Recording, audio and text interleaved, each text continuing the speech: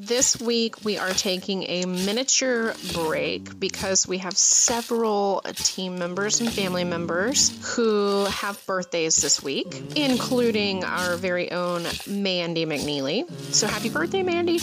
And my two sons, my dog son and my human son, both share the same birthday. My mom and my husband Rick's mother both have birthdays as well, so shout out to them. So we are just taking a short little break. We will be back next week, and our episode next week is actually going to feed into what I'm going to let you listen to this week, which is an episode from Murder and Mimosas podcast. They actually covered the McMartin preschool trial and everything surrounding that. Our episode next week is going to have a lot to do with that because it is over Satanic Panic as a whole, where we will first introduce you to the Curious Cousins podcast, which we will have on to tell you about some witch trials from around the Oklahoma area from the late 1800s. And that will lead into our discussion of satanic panic across the nation in pop culture, in society, what that is, and how that affected our society, our nation as a whole. So thank you to Murder and Mimosas podcast for letting us drop this episode in our feed. Go and check them out. You can find them streaming wherever you get your podcasts. You can also find them on social media, on Instagram at Murder and Mimosas or murderandmimosas.com.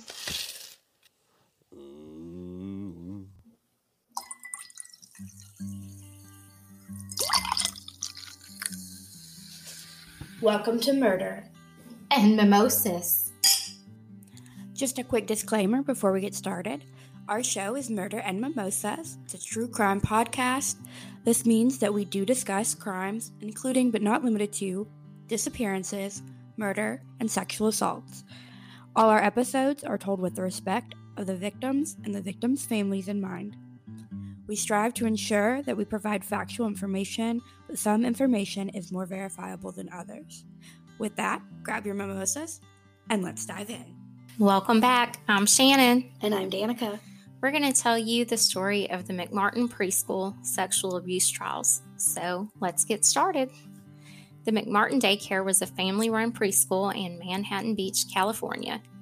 Virginia McMartin founded the preschool in 1956. Her daughter, Peggy McMartin Bucky, was the administrator. Two of her grandchildren were teachers, Ray and Peggy Ann Bucky, along with others that weren't relatives, but we'll get into those later. Virginia found herself single at the age of 49 when her husband left her, and she was forced to take odd jobs to make ends meet. One being at a church nursery. She ended up borrowing money and bought her own preschool, and she eventually opened another. She received many awards for her work, such as the Rose and Scroll Award in 1977, and she always had a waiting list for her preschools. On May 12, 1983, a parent by the name of Judy Johnson drops her 2.5-year-old son off named Billy at the daycare. Once she picks him up that day, she calls the police and says her son has been sexually assaulted by the 25-year-old teacher, Ray. She claims to know this because she took her son to the doctor that day because her son's bottom itched. She also claims that she noticed a spot of blood on his bottom. Okay, I'm a mom of a son about that age, so I don't want to mom shame, but who takes a toddler to the doctor for their bottom itching? Because that's like prime toilet training. I'm assuming if their bottom itched, it probably didn't work very well. And I get the whole blood thing, but she didn't notice that when she took him. Like, it doesn't sound like she took him for that. Like, it sounds like she noticed it after the fact, is what I'm saying. Yes. So, yes, that was my thoughts exactly. And no, the blood was to have been found at the, no blood was ever found at the doctor visit. So, this wasn't her only allegation, though, but we will get into that. So September 7th, 1983, Ray is arrested due to the allegations, but released later that day due to lack of evidence. Though the police let him go, Police Chief Harry Comier sends out letters to present and past preschool parents, telling them that Ray is suspected of child molestation, and he needs their assistance to find out if there's any other victims. The letter further said, "Our investigation indicates that possible criminal acts, including oral sex, fondling of genitals, buttocks or chest area, as well as sodomy, were possibly committed on the pretense of taking the children's temperature. Pictures may have also been taken of the children without their clothing. If you have ever observed Ray, if your child has ever observed Ray Bucky, leave the classroom alone with the child during nap time or observed him tie up a child, it is important to let them know." In closing, he says, "Keep the investigation confidential." I will say that he does say there is no evidence to indicate that management had any knowledge of this, but he definitely doesn't say there's no evidence of this at all, which is why they are investigating. So, all right, Danica, you have a child in daycare. What are your thoughts if you get a letter like this in the mail from the police? I mean, especially if they don't say that they don't have any evidence, it's just an unfounded allegation so far, I would be freaking out. I mean, I probably would take my kid out of that daycare. I would be up in arms, I mean, especially because my son said is only 2.5, so like as far as speaking, he can't tell me a whole lot, but I still would be upset. Like, it just wouldn't sit well with me as a parent to get a letter like that. Yeah. So, not to mention, a lot of people get a letter like this and they don't read, "We are investigating that this possibly may have happened." They are reading, "This happened."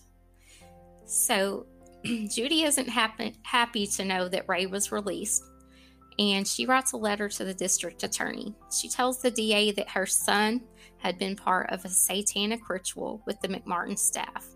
Let me remind you that amidst the satanic panic that we've talked about before, so this is going on during all this time. So, and we do go way more in depth about the satanic panic and what all happened in our West Memphis 3 episodes if you want more information about satanic panic. Yes. So the DA's office can't let accusations like this go. So they enlist the help of a woman named Key McFarland. She worked at the Children's Institute as a social worker. As part of her job there, she was to identify and treat abused children. She has a bachelor's degree in fine arts and a master's degree in social work. If you're wondering how you are going to identify abused children, you probably won't find the answers in this podcast. She begins interviewing the children, 400 in fact, as to possible sexual abuse at the preschool. Of the 400, she identified 360 were sexually abused at the preschool. Not only were there interviews with the children, 150 of those children also were giving examinations by Dr. Astrid Hagar, who also worked at the Children's Institute. She states that 80% of the children she examined had in fact been molested. I also want to say examinations are used loosely here, the term. Her idea of an examination is not based on physical evidence as you would expect, but on medical history and her briefs. Oddly enough, she did have initial physical examinations where 6 children were found to have actually been molested, though this does not tell who molested them. Apparently, though, this didn't work for the prosecution or for Key. I'm not sure who the ringleader was here, and it changed to 80% of the children. So let me give you more details as to what Judy tells the DA as she continues to meet with them. This is what she says Billy has told her. She says they, being the daycare, were at a church doing communion, and a prayer similar to the Lord's Prayer. And during the ritual, Peggy cuts a baby's head off and burns the brains, and he was forced to drink the baby's blood. He also talks about 3 teachers at the school dressing as witches and burying him in a coffin without holes in it. She also tells of another time Billy was on a train and staples were put in his ears, nipples, and tongue. There are more outlandish stories told by Judy, but let's stop here for a minute. So, Danica, you do have a son a little over 2.5, and we both know he cannot even begin to articulate these things. He doesn't have this kind of vocabulary at this age, and he's not going to examine a coffin for holes. So this all is very absurd to me. No, he doesn't have this kind of thought process or vocabulary. No child at 2.5 does, unless she has a genius on her hands. My son couldn't tell you what a coffin is, or something similar to the Lord's Prayer, but not the Lord's Prayer. My son's heard the Lord's Prayer, but he doesn't know it's called that. He doesn't know what communion is, even though he's partaken in it. He just knows he gets bread and juice. I mean, I know. It really, I think, helps having him at this age where you're like, really like, seriously? Oh my gosh. Yeah, it's easy to do some parallels here. Yes. No, this just isn't adding up. The math ain't mathing for me. No. So I don't know this child's intellect, but I do know I saw in an interview in which Ray described this child as a nonverbal child in the daycare. And this child also didn't go there for very long. These sadly wouldn't be the only accusations, and Judy won't be the only one slinging them. Let's go back for a minute, though. Your child had staples in his ears, nipples, and tongue, and you didn't notice anything, but you took him to the doctor for a butt itch. I'm going to have to say this stuff it's just not adding up. So, on March 22nd, 1984, Ray, Peggy, Virginia, and Peggy Ann, as well as Mary Ann Jackson, Bet Radar, and Babette Splitter are indicted on 115 counts of child abuse. Mary Ann, Betty, and Babette are teachers that worked at the daycare as well, but they weren't relatives. Within 2 months, 93 more counts were added, and by August of 1984, it had jumped to 397, and 30 other people associated with the preschool were under investigation. Due to some of the interviews with Key, there are all kinds of stories being told. Children are saying they were molested by groups of men and women in public bathrooms and in tunnels under the school. There were animal mutilations and drinking of blood. One boy went as far to say he saw Ray beat a horse with a baseball bat. They played naked games and were pictured naked. Of course, police searched all 7 defendants' homes for evidence as well as the preschool. They searched for secret rooms at the preschool and underground tunnels, and there was no evidence ever found anywhere. You would think that maybe they may drop the charges because they have absolutely nothing, but that does not happen. In March of 1985, a group of about 50 McMartin parents wanted to take matters into their own hands, and they wanted to find these secret tunnels, and they began digging a lot next to the school. They are digging for days, and then the DA hires an archaeologist firm to help find the secret tunnels. To their dismay, no secret tunnels or rooms were ever uncovered. Okay, so the DA is able to hire an archaeological firm to help with this after police said they couldn't uncover anything. Where is all this money coming from? This is actually the costliest ever trial that they're going to have at $15 million and spanned over 7 years. But to answer your questions more directly, CII raised money for the investigation, and they raised $11 million. So many of the defendants couldn't afford bail, and Ray was held without bail. This means some of them were in jail for 2 years before the preliminary hearings ended. Betty Radar was one of them. She and her husband had to sell their home just to afford to pay attorney fees. The preliminary hearings were over in January of 1986, and the DA ended up dropping charges against 5 of the 7 because there just wasn't enough evidence. Sad to say, these women spent 2 years in jail, and people like Betty lost their homes because of this. The daycare was shut down because of the allegations. They lost their livelihoods. But was all this in vain? Ray and his mother are the 2 that the DA decides they are going to still go forward and try and convict. Peggy Ann was questioned, why were they being tried and the rest were being released? And she said, that's a good question, but she doesn't know.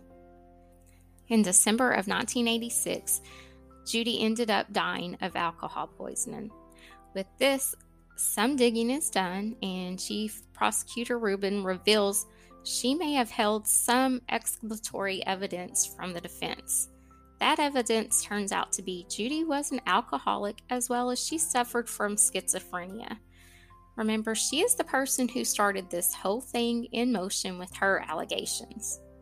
Okay, hang on a minute. So you're telling me that the lawyers who are prosecuting this did not do their due diligence to find out she was an alcoholic and schizophrenic? That's correct. Okay. So the trial, I know. $15 million went very far in this case.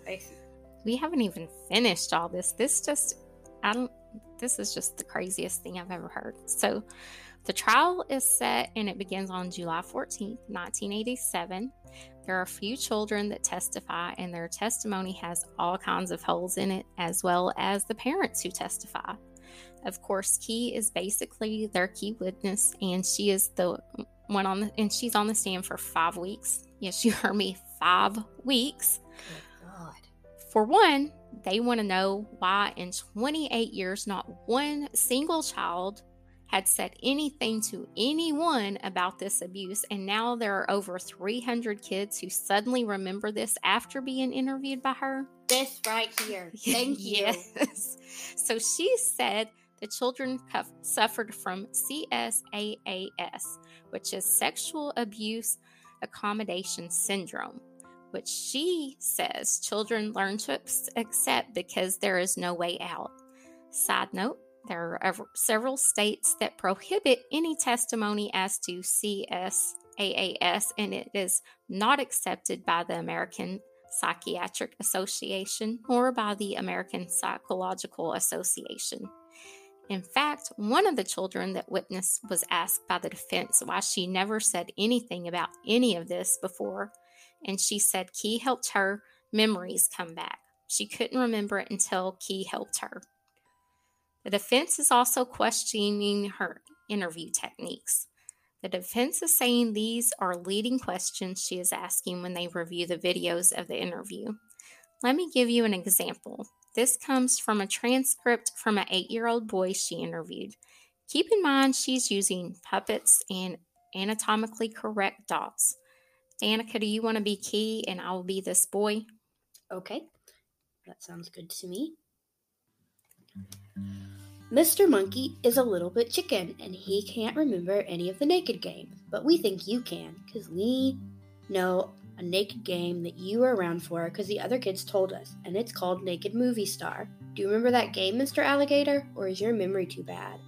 No, I don't remember that game. Oh. Well, it's a little song that me and a friend heard of. Oh. I heard out loud someone singing Naked Movie Star, Naked Movie Star. You know that, Mr. Alligator? That means you're smart, because that's the same song the other kids knew, and that's how we really know you're smarter than you look. So you better not play dumb, Mr. Alligator. Well, I didn't really hear a whole lot. I just heard someone yell it from out in the, I don't know, someone just yelled it. Maybe you peeked in the window one day and saw them playing it, and maybe you could remember and help us? Well, no, I haven't seen anyone playing a Naked Movie Star. I've only heard the song. What good are you? You must be dumb. So this, of course, goes on and on. All the interviews are like this. Key, in my opinion, badgers them until they say what she wants them to say, and she's feeding them what she wants them to say by telling them what the other kids have said. Key also would have to stop the video at what children are admitting to for the parents to watch when they are so-called affirming their molestation. She doesn't let the parents watch all of it, and they aren't in there when the interviews happen. The defense can't understand how she can call the kids dumb or insinuate it and think that she's not leading the kids. For the so-called expert witness, the defense had someone to refute what was said. The prosecution did also find themselves an informant by the name of George Freeman. He testified that Ray had confessed that he had sexually molested all those kids, had incestuous relationships with his sister, shipped pro materials to Denmark, and buried incriminating photos of himself in South Dakota. I'm sorry, that was supposed to be pornography. Why George wasn't able to get him to tell him where these pictures were for evidence, I guess we'll never know. Oh, wait, maybe because he's full of crap? If he would say, what good are you? Must be dumb. I know. In cross-examination, it was revealed that he had 9 felonies for robbery, was an informant for another trial that he committed perjury in when there was evidence to prove he was lying, and George admitted to that, but said he wasn't lying now, though. So on November 2nd, 1989, the trial ended. The trial was almost 30 months. This is insane. Can you imagine being on jury duty that long? That's over a year. Yes. No, not over a year. Oh, months. Yeah, I'm sorry. I was thinking weeks, but yeah. It's really months. over 2 years. Yes. 2 years. Yes. The jury, of course, have to deliberate and decide a verdict. I've never heard of this before, but the jury spent 2.5 months deliberating.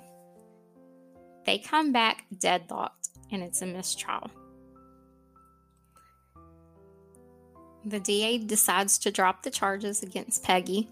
Tons of parents from the McMartin daycare are marching the streets chanting, "We believe the children." Of course, the DA feels pressure again, so they do retry Ray. The second trial was not nearly as long as the first, thank goodness, because who has that kind of time? The prosecution presents its case in only 13 days. Remember, Key was on the stand for 5 weeks before, but they choose not to use her this go around.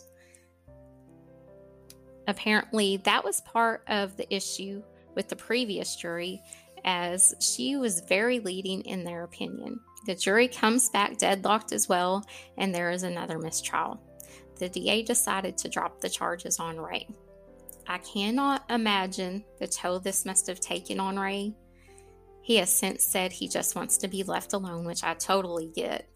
He did say he doesn't blame the children at all. They were put through so much too. Actually, think about that, Danica. These kids are browbeat to believe they are molested. They are questioned by their parents, the police, and Key. They don't know what to think, I'm sure. Yeah, the damage is probably caused, it's caused these kids damage when they're claiming that they're going to find the damage that's already been caused. Because, especially as a little kid, the police are supposed to be there to protect you, your parents are supposed to be there to protect you, and they're telling you, these things happen to you, and so you think that that's what happened, even if you know deep down it's not. As a kid, you don't really have, the ability to fight and say, no, that's not what happened to me, because these are the people that you're, it's ingrained in you to trust. Yes. So the claims were crazy and far-fetched in this episode, but remember, it was during the Satanic panic, and maybe this was believable to them. I am in no way saying don't believe your kids, but at least investigate some before you blindly believe them. I would just like to say, always believe your kids. I don't think any kid came up with this and said any of this. I think a mother who was a drunk, paranoid schizophrenic said these things. I wholeheartedly do not believe her 2.5-year-old said a word of it. No. So if your kids say something, 100% believe them. Yes. I don't think a kid said anything. No. So, I mean, I don't want to say, don't believe your kids, but I too worked at a daycare. I was a Head Start teacher many years ago, and I remember one mother coming to me saying her son said I hit him in the head with a hammer the day before. And I was baffled. And I said, that didn't happen. We don't even have a hammer here. And don't you think his head would be bleeding and he'd have a bump? And she was like, well, I asked. She was like, I didn't check for that. And so she checked in and there was nothing. So, I mean, I'm not going to say your kids can't be wrong. They do come up with some crazy stories sometimes, but at least investigate before you just go, Yes, advocate for your children, but with common sense. Yes.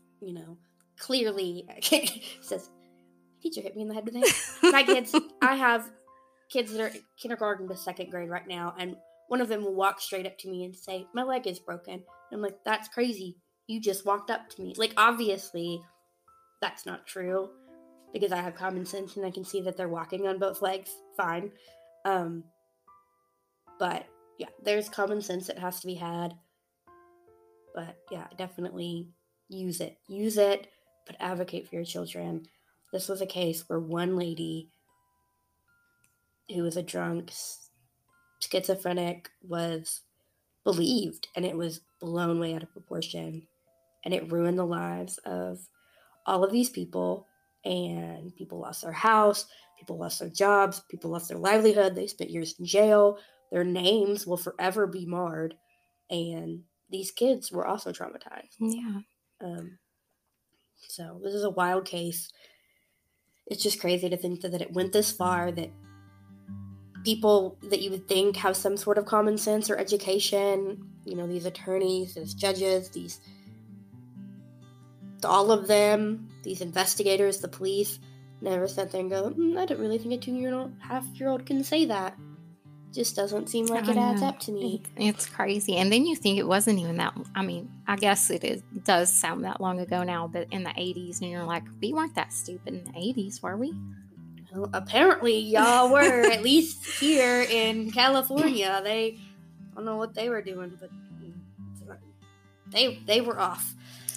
But anyway, this is a crazy case, and it's, I think, kind of a pinnacle of satanic panic. Yes. Which is why I think it's really interesting. It's crazy to see how fear-mongering in the media can, really, I think, push this. I don't think that this would happen the way it happened then, today. And it kind of is the same thing with the West Memphis 3. I don't think that trial would have happened the way it happened today, that it did then. And satanic panic played a role in that. It's just crazy to think how something like that can I agree. Push something like this. But anyway, advocate for your children, but please, for all that is holy, have common sense. Yes. I know it's not that common, but we believe if you're listening to us that you probably have some. So we always recommend more bubbly and less OJ. Cheers! If you'd like to see pictures from today's episode, you can find us at murder.mimosas on Instagram. You can also find us at murder.mimosas on TikTok, Twitter, and if you have a case you would like us to do, you can send that to murder.mimosas@gmail.com. And lastly, we are on Facebook at Murder and Mimosas Podcast, where you can interact with us there. We love any type of feedback you can give us, so please rate and review us on Spotify, iTunes, or wherever you listen to your podcasts. Thank you.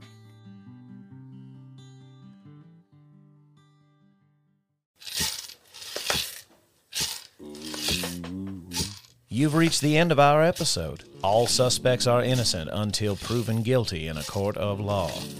Join Raven next time on the Sirens Podcast.